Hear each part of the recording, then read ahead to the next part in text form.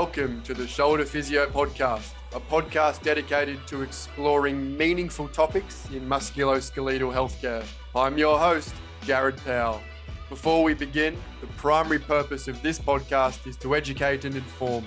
The views expressed in this podcast by myself and any guests are information only, do not constitute professional advice and are general in nature. If you act on the basis of any podcast episode, you should obtain specific advice from a qualified health professional before proceeding. Hello. So before we get into the meat of today's discussion, I thought I would take a few minutes to give you a life update. Since the airing of episode 18 in August 2022, that was my last episode with Tasha Stanton, I've moved my family a few hours north of the Gold Coast. This is largely a lifestyle move to escape the increasingly hectic and chaotic Gold Coast. I still do love the Gold Coast, but the time has come for a move. Because I have gone to a more regional location in Queensland, where I even have some banana plants in my backyard, I know how cliche is that. And the learning curve has been steep trying to cultivate and maintain these banana plants, but I can tell you the bananas taste bloody amazing. So because I have gone more regional, my clinical work will shift entirely to a telehealth model. To be honest, the COVID-19 pandemic has already promulgated a change in my practice anyway, where anywhere up to 75% of my daily caseload was telehealth in nature. So changing this to 100% shouldn't be too much of an issue. The evidence base actually strongly supports the use of telehealth physiotherapy for various musculoskeletal pain presentations, which is reassuring for myself and also current and prospective patients. Head to my website, shoulderphysio.com, to book an appointment or, if you want, any more information. Today's guest is Filip Struyf. Filip is a physiotherapist and professor hailing from Belgium. Filip is well published and an articulate communicator on the role of the scapula in the causation of and recovery from shoulder pain. In this episode, I asked Filip the utility of trying to correct a scapular dyskinesis if we happen to identify some wonky scapular movement in our physical examination. This conversation was originally recorded in June 2020 for my YouTube show On the Shoulders of Giants. Before we start the podcast, a quick note from our sponsor, Clinico. Clinico is a practice management software that's used by 65,000 practitioners worldwide. It's great for busy physios, which is why it's an endorsed partner of the Australian Physiotherapy Association and the Chartered Society of Physiotherapy. You'll find everything you need to run a successful physio practice in one place, like treatment notes, digital forms, online booking tools, customizable body charts, and much more. In fact, I'll be using Clinico exclusively as I shift my clinical practice to a telehealth model. And so far, setting it up has been very, very easy. Clinico meets privacy legislation for Australia, the UK, the US, and Canada. So wherever you're based, Clinico will help keep you compliant. Charitable donations and giving back are a big part of Clinico. A minimum of 2% of all Clinico subscriptions are donated to charity each month, which means more than 1 million Australian dollars in total has been donated since Clinico was founded. Shoulder Physio podcast listeners can get 60 days free. Signing up takes less time than this message. Visit clinico.com/shoulder-physio. Without any further delay, I bring to you my conversation with Filip Struyf. All right, Filip, we're back for round two of our conversation on the always controversial scapula. Thank you for joining me again. We had some really good feedback from our last conversation, which touched on the physical examination of the scapula as it relates to the shoulder. So welcome back. Yeah, thanks, Eric. Thanks for inviting me again to the Gold Coast or wherever you or something like that. It's always a privilege to do so. Yeah. Yeah, no problem. And we're just speaking about this is your last media engagement prior to your summer break. So I hope you enjoyed it. What are your plans? Have you got anything planned? Wow, the plans are a bit mixed now because we cannot go to foreign countries due to the COVID story. So it will be in Belgium holiday today, but this summer. But we have some nice places in Belgium, so you should visit Belgium once if you can. It's definitely. I've been to Brussels train station on the way to Germany or something from the UK. So I haven't been outside of it, but it was a beautiful train station. Okay, that's a beginning. So before we get into the theoretical stuff, something I've been trying to do is sort of try and reveal the personality behind the people that I talk to, and I haven't given you any preparation for this. So what do you like to do in your spare time? What are some of your hobbies and recreations? What do you enjoy doing outside of being a shoulder expert? Oh wow, that's a well. It's not so much a difficult question because as academics we don't have a lot of hobbies. We're a bit of nerds into our job, and but then if we have some time, there are two things that I really like to do, and that's go for a walk with my dog. It's a really anti-stress thing, and you do some physical activity at the same time. So that's one thing. And then the other thing is I'm a cyclist, actually. You wouldn't guess that from me probably, but I'm still cycling, mountain biking, etc., and road cycling. That's one of the national sports in Belgium. So for us, it's normal. It's like walking and eating sandwiches. You have to cycle in Belgium, so that's something I like to do also. Yeah, in a local cafe club, but it's fun. Yeah, that's my spare time. Actually, cycling and walking with my dog. Right, and I have 2 kids. That's good. 2 kids, yeah. I'm sure they occupy some time. Yeah, they're 2. They're still young. 10. It's 10 since yesterday. 10 and 12. So they're growing, but it's fun. 2 daughters, and I hope they make some sense in their lives one day. Well, that's great. So cycling is such a European, or at least road cycling anyway, very historical sort of leisure activity in Europe. And I think I was watching a Lance Armstrong documentary the other day, and his team manager was it Johan Brunel. He's Belgian? Yeah, he's Belgian. Yeah. Yeah. So there you go. He's a famous Belgian cyclist, or at least part of the Lance Armstrong story, which we won't discuss. Okay, yeah. So cycling aside and Lance Armstrong aside, let's talk about the shoulder and specifically the scapula. So last time we talked about the inaccuracy and potentially biased view of the scapula when we try and assess it with our vision. Our vision is historically quite poor, or can be poor. It can be prone to bias, as any of our senses can be. So a way to offset that or troubleshoot that problem has been the scapular assistance test has been devised. Now, the scapular assistance test is essentially promoting upward rotation and maybe a bit of posterior tilt of the scapula manually. So the therapist doing it or somebody else doing it. Could you speak a little bit about this scapular assistance test, if you use it in your practice, and if you do, why do you use it? Yeah, it's actually maybe the best question to discuss about. This is really scapular assistance test, because by discussing that test, you can discuss several other things related to the scapula and to the shoulder. So, the scapula. Well, we have several tests developed. I think maybe 10, 15 years ago, they were developed as sort of symptom modification tests using the scapula. And you got the scapular assistant test, which focused on upward rotation, and the modified scapular assistant test, which you can push the inferior angle and pull towards the coracoid to make some posterior tilt, together with the upward rotation. Then also these tests like scapular retraction test and repositioning tests, which are actually using a pain provocative test combined with retraction or posterior tilt, but they all have the same intention. And their idea was, if you perform these tests and the patient's complaints reduced, well, then the scapula might play a big role. And the explanation for pain reduction has changed over the last 15 years. The first time it was developed and published, there was times, I think it was Angela Tate and Philip McClure who published a lot on that. They said that it was all about, or mainly about, the mechanism behind assisting or increasing upward rotation or increasing posterior tilt, which would have an effect on the supracromial space. That was the first explanation. So if you increase upward rotation, if you increase posterior tilt, then maybe the supracromial space increases, and maybe that's the reason for reduction in pain.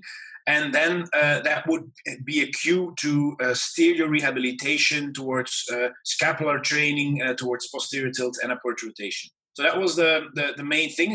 That's still alive, by the way. It's not that it's gone, that rationale, but it's still alive. But that was one, I think, 10, 50 years ago. And then afterwards, there were also other ideas, because, of course, the whole supracromial space relevance is getting some debate on that. And a lot of studies have been published since then that really discuss the relevance of it. And then, of course, if you discuss the relevance of that, then you might also need to discuss the relevance of what are you doing with the scapular assistant test. Because if you think you're doing upward rotation for increasing supracromial space, and that's the reason why patients have reduction in complaints, well, that doesn't really make sense if your next study is, well, the supracromial space doesn't matter. So this was a bit conflicting. And then other ideas, other hypotheses were developed to talk about why a lot of people have pain reduction. I see in my clinic that a lot of patients feel better when I do the scapular assistant test, and I'm wondering why is this? And there was this study that said, okay, just because you put your hands on the shoulder, you have some tactile feedback, and it feels good for the patient, feels confident, and it's more like a touching effect of your hands. But then other pilot studies, not big powered, but there was some studies who did a sham comparison. So you just put your hands on. You don't do the assistant. You don't do the posterior tilt. You just put your hands on. But then they saw that the pain-reducing effect was a lot less than when you really performed the test. So it might not be the touch alone. And then I think we're now 2020, and since a few years, the intrinsic role of the cuff is getting more and more attention. And I think we should definitely look at the scapular assistant test as a factor affecting the intrinsic role of the cuff. So I'm going to give a very clear example, which might not be completely correct, but it's I think a good example. If you move your arm with a weight or whatever, your deltoid is highly active, and other muscles, but your deltoid is really performing that movement. When the deltoid is performing that movement, then your humeral head is challenged because the deltoid pulls on the humeral head. And it's our cuff that is dynamically active to stabilize the humeral head during that movement. So the more activity you ask from your deltoids, the more activity normally the rotator cuff should apply to get it all at its place.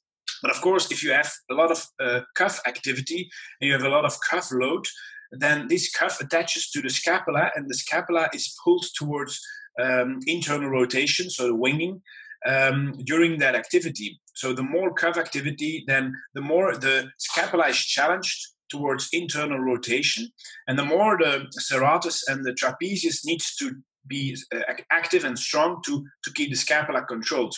Because only if the scapula is controlled, then the cuff can have its perfect length-tension relationship to stabilize the humeral head, dynamically stabilize the humeral head. So the more cuff loading, the more the trapezius is challenged, and vice versa. So I think this is a chain that you can hardly separate. And that's why I think that might be a role for cuff problems when patients have positive assistance test. So I mean, if I perform a scapular assistant test and the patient has pain reduction, I rather think now, 10 years ago it would be really a scapular problem. Now I think we have some cues that may be emphasizing that it's a cuff related issue, because you actually create a stable basis for the cuff. And if you do the assistant test, you really help the cuff in performing that movement. So actually, you do an unloading of the cuff by performing the scapular assistant test. And if you look at it that way, then a positive test actually tells you that if you unload the cuff and you have pain reduction, that the complaints of the patients are load related. Which actually tells you then again that load might be a preferential intervention towards the cuff. So that's maybe something different from the interpretation of a few years ago, but I think that might be an interesting path to think about. We also saw some studies relating the scapular resistance test with cuff tears, for instance. So that was also a study emphasizing that in case of cuff tear, that the patient had much more positive assistance tests versus the patients who did not have any cuff tears. So in that was also the author said, okay, maybe these scapular symptom modification tests tell you more about the cuff than it tells you about the scapula. And it definitely doesn't tell you anything about scapular dyskinesis, because that's not the thing you do with the assistant or retraction test. It's the scapular dyskinesis. What we discussed last time is if you can just visually observe that if it's there. So you don't need the scapular resistance test for that.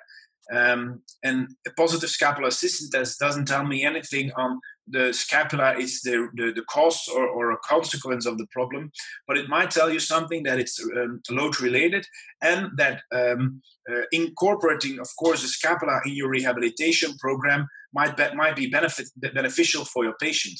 But then there is another next point, but we can discuss that later, is how do you do that? So that's my first idea on the scapular assistant test, going from a supracranial space reduction story to touching to, well, maybe it's more about the cuff during that test. And we should really consider the cuff while performing a scapular assistant test. And maybe it's not the loading alone. Maybe it's also the length tension you create. Maybe it's just putting the glenoid in a better position biomechanically. I don't know. It's still not really clear. Maybe there are other reasons, but it might be more than scapular dyskinesis.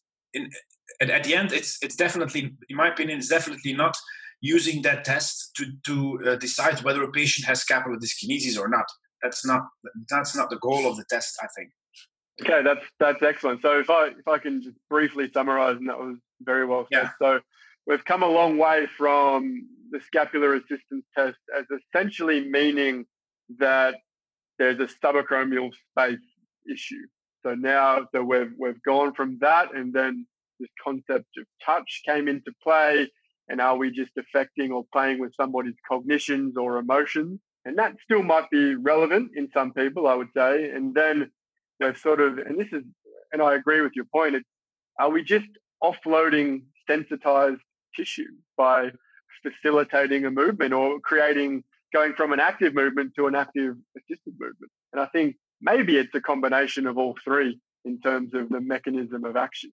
So the problem is in a lot of the time in the literature, though, the suggestion is that if the scapular assistance test is positive, then we must direct our treatment at the scapula because it's a scapular dyskinesis issue. And what you've very articulately said is that, well, maybe not. Maybe the problem is with a weak or maybe load intolerant rotator cuff complex. So that is a big change really from when you look at the literature. I was just looking at a paper before that I'm doing a bit of a review on from 2018 by Rabin, and it says that still if a scapular assistance test is positive, then the assumption is that we must go on and treat scapula. But nobody has ever done that study. Nobody has ever got, okay, here's a group of people with a positive scapular assistance test. Do those people need scapular intervention, or do they just need progressive strengthening, and then compare the two and follow them up? That study has not been done. So if you do get a scapular assistance test, and I know it may be a positive scapular assistance test, and it may be different for every single person, but for the average person, how would that direct your subsequent intervention? Would you focus on progressive loading of the shoulder? Well, yeah. Well, just to come back to the scapular assistance test, I sometimes think it's really easy indeed to blame the scapula if you do something with the scapula and the patient has pain reduction. It sounds logic to do something with the scapula. But you can also compare this with I sometimes compare it for my students with if you drive with your car over a cobblestones, when you really go hard, you go 200 miles per hour on the cobblestones, and you get a flat tire. Okay, you get a flat tire, and then it's easy to say, okay, how are we going to fix this problem? Your speed is gone. You're there on the cobblestones, and you can say, okay, what's the problem? The flat tire is the problem, and but actually that might not be the issue. The whole issue is you were speeding on a cobblestone. So that's a bit the same discussion, I think. Yeah, okay, there's a flat. Okay, the trapezius and the serratus are letting this movement go for some reason, or they can't, or they won't, or whatever. But that doesn't mean that's the biggest issue. That's the biggest thing. Maybe there is something else going on. Why is this happening? For instance, I'm just thinking about the author. I think it's Manske, who did a study on or presented one of the other scapular tests, like the scapula flip sign, in which you which is a very easy test, which you need to perform an external rotation against resistance. And then during the external rotation against resistance, you just look at the scapula. And if the scapula starts to wing, that was a positive scapula flip sign. And then the conclusion was you have a problem at your scapula. So that's a bit the same thing, but from the strength rationale, it's quite logic. Again, you do the external rotation, the infraspinatus and the posterior cuff, all the posterior cuff and the deltoids are working a lot. And of course, they pull on the scapula. And maybe in these patients, the traps and the serratus, they don't have the strength, or they won't want to have the strength, or you need the internal rotation for sufficient cuff activity, and the serratus, and they just don't do anything just to fix the issue. Whatever your attention is went to the scapula. Okay, that's just something on the assistance test again. Then your last question on when I have a positive test in clinical practice. Yeah, so when you have the positive test, do you and you touched on this a moment ago, do you take this as a sign that you need to increase the strength or the capacity of the rotator cuff, or do you just view it as a sign I've got to apply some sort of load to the entirety of the shoulder complex, including scapulothoracic muscles, rotator cuff muscles, deltoid, pecs, lats, all of the above? How do you then deal with a positive scapular assistance test? That's the big question, of course. Yeah, that's also maybe a bit difficult question indeed, because like 10 years ago, that would be the goal of, okay, let's focus on the scapula alone, especially if you have a large pain reduction, because that's something we use more and more. That's the literature uses more and more. That's the amount of pain reduction during that test. If you have 7 on 10 during a normal movement, and during the scapular assistant test you go to 6, then they say, okay, maybe the upward rotation is important, but actually not so much. It's just 1 point reduction, so you don't really need to focus on that. But if it goes from 7 to 0 to 1, yeah, then that would be an idea. You only need to do something about scapula, and all the rest isn't that important. The good thing is that if you want to do something about scapula, you need to trigger the cuff. That's the best direction if you really want. If you're convinced that the scapula is a problem, so that's still a discussion. But if you're convinced that's the problem, you still need to use the cuff to do the whole work. So if your patient has a pain reduction, you might think that it's all about your scapular focused treatment, but actually it might be your great cuff loading you've done during your exercises. Because I'm not sure. Maybe we discussed that last chat also. I'm not sure, but if you want to challenge the scapula or if you want to challenge the trapezius and the serratus, well, you need to challenge the cuff. Otherwise, these muscles won't do anything. So these go together, and you cannot separate them in any way. And so the good thing is, in your rehabilitation process, from the start that you start moving your arm, you're doing it all together. And there are only a few patients maybe that really have a problem with scapular control, even without any loading at all. And in these patients, it might be suggested to do some orientation exercises, some posterior tilt activity, or some focus on the serratus, some push exercises, some focus on the trapezius.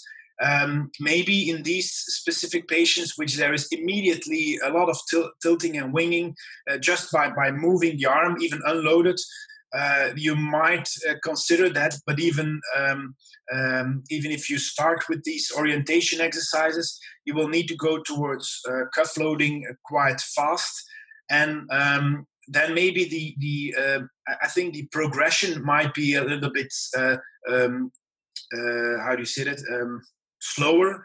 The progression might be very low, from low load, not the highest load again. So that's something I use. So I use my progression, and you can maybe look at the scapula as some sort of sign whether or not your cuff loading is adequate. I don't know whether I make sense, but from the moment that's what often is suggested now in literature also. Maybe these scapular winging or dyskinesis is some sort of first sign that the cuff isn't coping with the load. So maybe that if you increase your cuff loading, that you can use, whether or not the scapula is a bit controlled, you can still increase your cuff load. From the moment on the scapula is starting to winging or tilting, that maybe your load on the cuff at that time might be too much, and the scapula is trying to fix the whole thing. So maybe you can rather use it in your progression rather than say, now I'm only doing, I'm only trying to activate some scapular things, or only trying to activate the cuff, because they're one system. Yeah, no, that's very well said, and it comes back to like the famous, scapular strengthening exercise is a scaption exercise, often in prone, and that's just a damn good rotator cuff exercise as well. So why? Yeah. I don't get why we're wasting our time in trying to differentiate.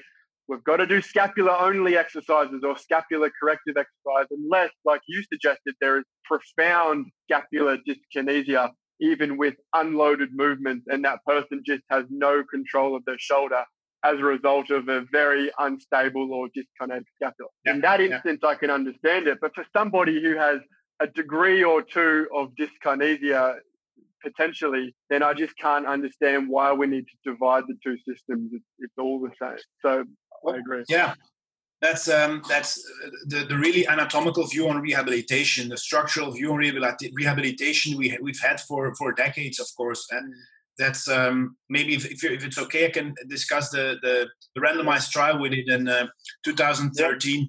Go for it. Actually, the randomized trial we published in 2013, but it was done in, I think, 2011 or something like that. And that was the time really that. So this is your paper. What's it called for anybody who wants to go and listen? Look it up.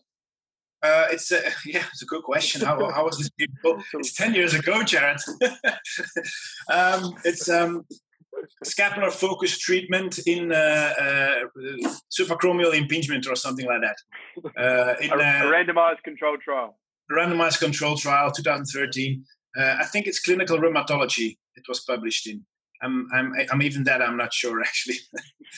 Well, anyway, that was part of my PhD at that time. But actually, it was published after my PhD defense. But anyway, and at that time we were thinking, let's take a grab of impingement patients at that time, and let's divide them into patients that have positive symptom modification tests and patients that do not have positive symptom modification tests. And with the idea that some patients will have benefit of scapular treatment and the others maybe not. And so was that symptom modification test the scapular assistance test or something else? Scapular assistant. So we divided them in, these patients have scapular assistant, a positive scapular assistant test, and the others did not have a positive scapular assistant test. And then we gave these patients with a positive scapular assistant test a scapular focused treatment. So, and I will explain immediately what we thought it was a scapular focused treatment. And the other group, we thought, let's just do the standard physical therapy for impingement problems. And I will tell you right away what the standard conservative intervention was. There was actually some mobilizations of the glenohumeral joint. We did some external rotation exercises with a band. I don't know if you can see that. It is really with a band. You can imagine some external rotation exercises. And then I have to think if we did anything more. I'm not sure. Maybe I think you did. Did you do an eccentric exercise as well? We did eccentric exercises, but actually only in almost all in the zero rest position. Okay. And then some ultrasound even, I think, that times. So that was the conservative intervention, and then for 9 times. And then the other intervention was scapula focused.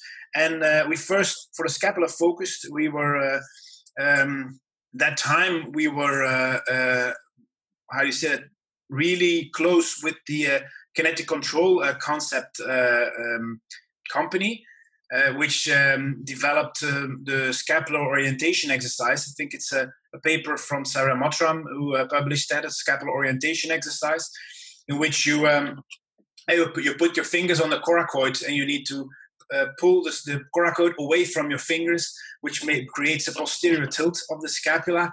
And then by doing that, you activate your trapezius and serratus. But actually, we started with that exercise, but then we included a lot of movements during this control. So the instruction was, okay, if you do a posterior tilt, with that posterior tilt, now we're going to do elevation, abduction, rotations. We're going to do stability exercises in hand and knee position.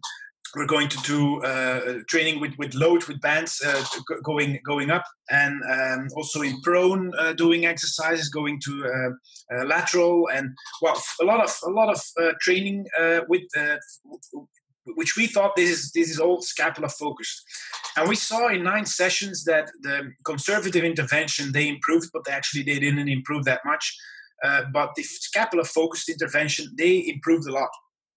And the first thought was, okay, this is really something that emphasizes the fact that you need to classify your patient into having a scapular dyskinesis or not, and then you can steer your rehabilitation towards the scapular intervention. So that has the better outcome. And that made sense also, apart from the fact, two discussion points here. One is the fact that we also measured the scapula. We measured the scapular positioning. We had inclinometers and calipers, and we measured it all. And the idea was, okay, if the patient improves due to our scapula-focused treatment, then probably also the scapular position or movements will change over time. But with the measurements we did, we didn't see any change of the scapula over these 9 sessions. And I think the 9 sessions were divided over, I have to recall this, I think it was 1 or 2 interventions per week. So, and we saw that actually the scapular positioning did not change at all over that time. So maybe, of course, our clinical tools weren't sensitive enough. That's one option. That's the first we thought then. Or what we're doing actually doesn't affect the scapular positioning at all, or it doesn't really matter at all. Maybe also. And then, of course, the second, if we look at this trial now.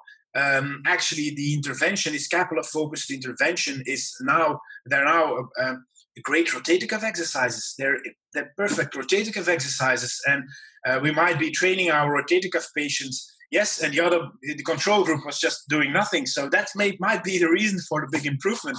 We don't know, but actually, it's funny how your interpretation of the same study can change over the years you look at it. So that's that makes it sometimes more complex. But I think we did a better and loading of the cuff in the scapula focused intervention than just in a standard intervention. But that's our conclusion now. And the conclusion in 2013 was it's a scapula you need to focus on, and maybe only in case of a positive symptom modification test. But actually, that's a conclusion you cannot make because we didn't include the scapula focused treatment in the other group. So only then that would make sense maybe, but we didn't. So that's the research is never perfect, and I think we need to admit that also if we've done the research ourselves, it has added something to the whole discussion. This RCT, but we must admit that it wasn't perfect, and that our interpretations at that time might not be the best interpretations. But who says our interpretations now, Jared, are the best? I don't know. We just work with the things we have at that time. That's the only option we have, of course. Yeah, no, I think that's really honest of you to say that. A lot of people stick to their opinions regardless of what the actual data suggests. So that's funny to sort of track the interpretation of the same data set over the last 10 years. And now, so you were the lead author in that, and now it's essentially maybe we had the best rotator cuff strengthening exercise in the scapular focus group, as opposed to the scapular focus is correcting scapular kinematics, which didn't do in your paper. And there's been a number of randomized control trials since then, and also a couple of systematic reviews. And they very rarely, I don't think I've really seen any good randomized control trials that show a substantial improvement in scapular kinematics after a scapular focus treatment.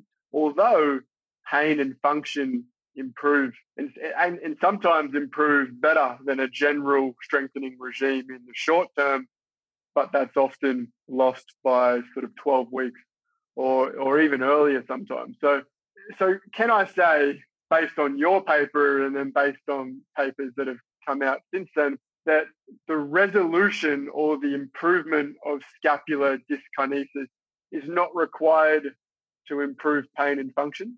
We don't have any evidence to say otherwise.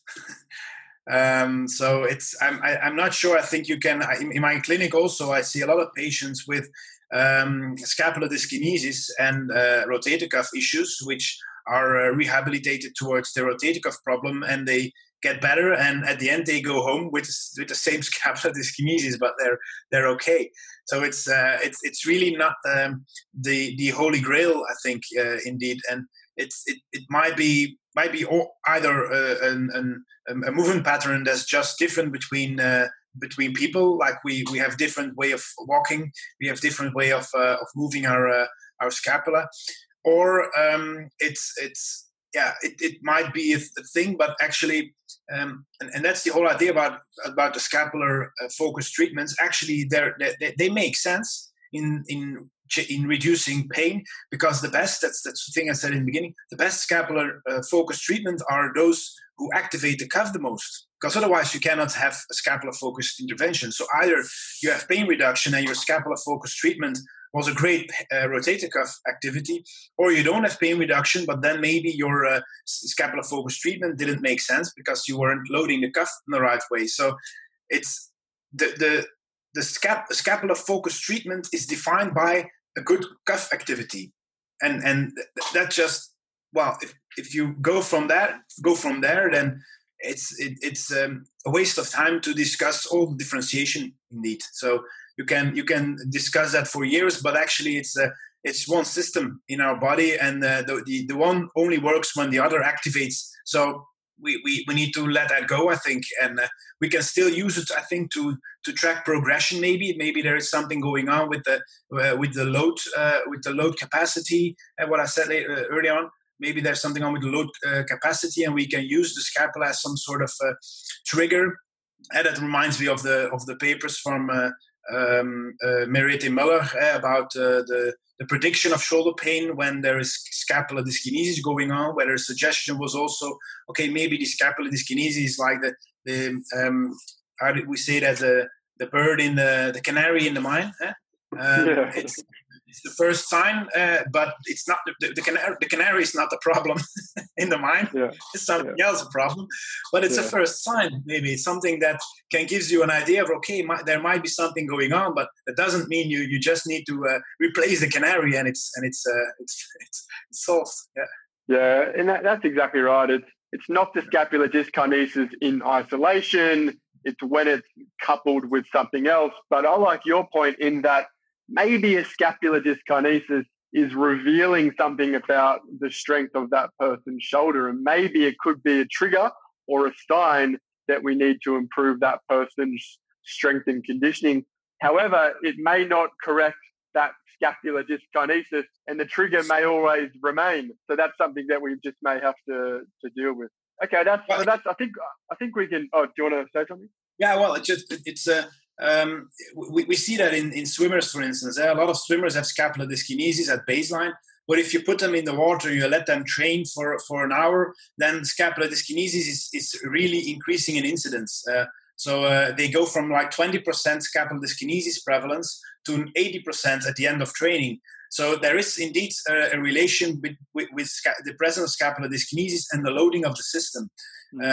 So that's more important than saying, okay, it's there is someone to blame or something like that. Yeah.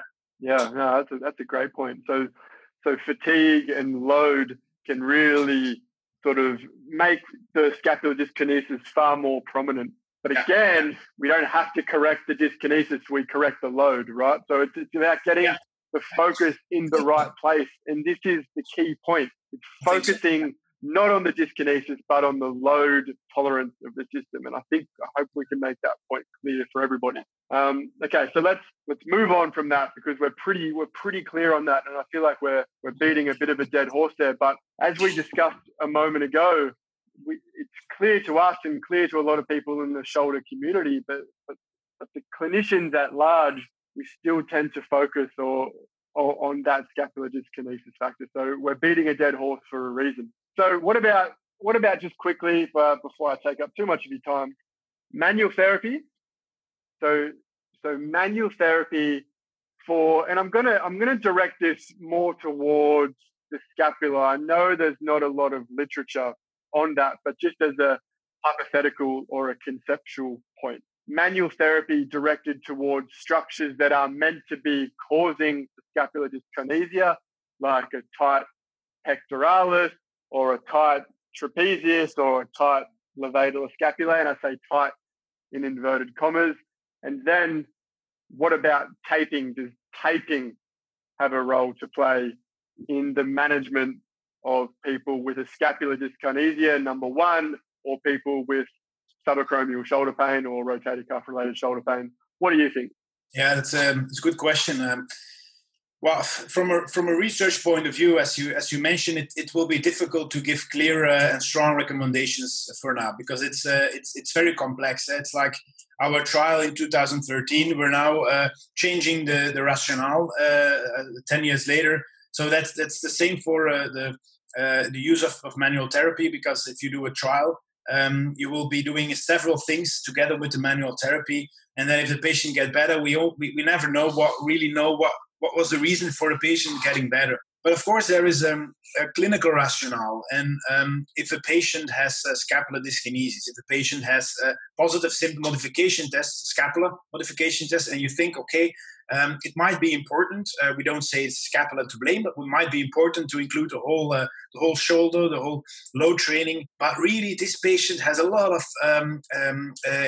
tilting and a lot of internal rotation. His scapula is really very protracted, and it's in that case also related to the patient's job. For instance, he's an office worker and he's always in that position. Then you might assume, okay, maybe this patient has a tight pec minor or a tight levator scapulae or rhomboids. It's an assumption, of course. We don't know that, but you might assume that, and that might play a role in the whole scapular positioning. It might play a role in the position of the cuff then. So maybe the cuff will have more issues in that position. So in that case, from the clinical rationale, you might say, okay, maybe in addition to the exercise therapy, maybe some pec minor stretching or levator stretchings might be beneficial. And if we look at the trials we do have, because for instance, in our trial in 2013, we did also these stretches. By the way, in the scapular focus treatment, we did a levator stretch, pec minor stretch, and rhomboid stretch as home exercises, all three. And we had the effect. So we could also say it's due to the manual therapy that we have the effect. We don't know that. But from a clinical rationale, that it might make sense. From a research point of view, we don't know actually. If research reveals some success, it's mainly short term. The results, we don't know whether it has any long term effects. If the patient keeps on doing his job, then you can keep on stretching it manually. But I think a lifestyle coaching would be more beneficial in that case, and some training that the patient can do his job better might be a lot of more interesting.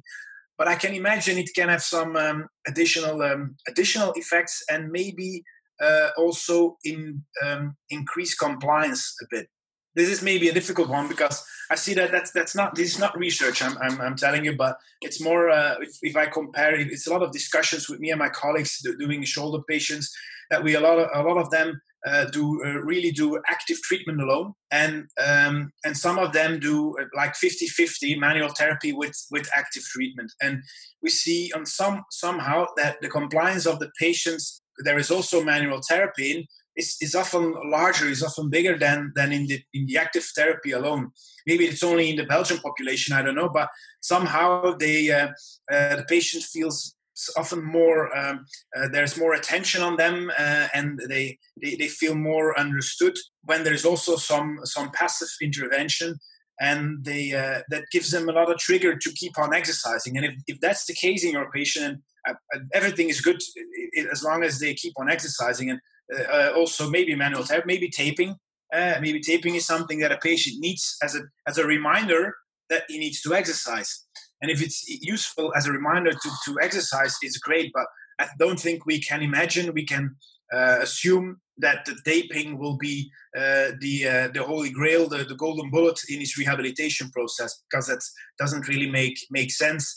That a tape will do the thing. Also, from research in shoulder pain patients, taping is always had either no results or a short-term result. And the short term is really after taping, not the day afterwards. So it's really after the hours or the minutes after taping. So you can imagine the placebo effect there also, of course. It often just affects pain as well. So it's not really improving function or changing mechanics or normalizing movement or anything like that, right? Yeah. It's not only a placebo effect. You can also have some input there towards the somatosensoric cortex by using that tape. So it might have a pain inhibition effect, but it's all good as if this triggers a patient to exercise, I think. Yeah, I think that's a very good moderate interpretation of all of that, because it's a bit of an emotional discussion these days amongst therapists in terms of manual therapy and taping and all of these adjunct passive treatments. But potentially there is a role, and maybe if it reduces pain and, as you suggested, improves compliance and then encourages people to move on with their exercise. We don't need to talk about the mechanism of action and the neuromodulation or neurophysiological effects of all of this stuff. I think the key message here is exercise is probably the champion of the treatment, or the central point of the treatment, and other things may just come and go. Would you agree? Yeah, exactly. And it's big, a lot of patient specific if you use manual therapy or taping or other things, because it can, for instance, it can increase compliance. But on the other hand, there's also the other side, of course, that in some patients we don't want to create too much dependence on the therapist also. So we want to make them to have self-efficacy of the patient. We want to make them dependent on their own. And if we do too much or we emphasize too much on the manual therapy, the patient might think, okay, he's treating me and I'm doing a little bit of exercises also, but he's treating me. And that's not the way we want to go. But that's really patient dependent, I think. Some will need that and encourage them to train, and others it's maybe too much and you need to reduce it to focus on the intervention to make sure they're not too dependent on you. But that's the great exciting thing of every patient is different in your practice. Yeah, and this is what patient-centered care is all about. You've got to use what you've got in order to help that person in front of you. And just as long as you're doing things for the right reason, you're not creating any dependencies and reducing self-efficacy, which you suggested, then I'm okay for you to use what you want to use, as long as movement is the champion of the regime. I can't even remember the last time I put tape on somebody's shoulder. It would have been many, many, many years ago. So anyway, I think we'll stop there. You probably got to get to work or go for a cycle or walk the dog or whatever you've got to do. So thank you for having. That's good. Thanks for having another discussion with me about the scapula. I hope some people get some value out of it, and I'll direct people towards your paper from 2013. I think it might be very interesting for everybody to have a read about. So thank you, Filip, and enjoy your summer break. Thanks, Jared. It was very nice to talk to you, and a very good discussion, I think. Very important one. Yeah. Cheers, mate. Thank you for listening to this episode of the Shoulder Physio podcast with Filip Struyf. If you want more information about today's episode, check out our show notes at www.shoulderphysio.com. If you liked what you heard today, don't forget to follow and subscribe on your podcast player of choice and leave a rating or review. It really helps the show reach more people. Thanks for listening. I'll chat to you soon.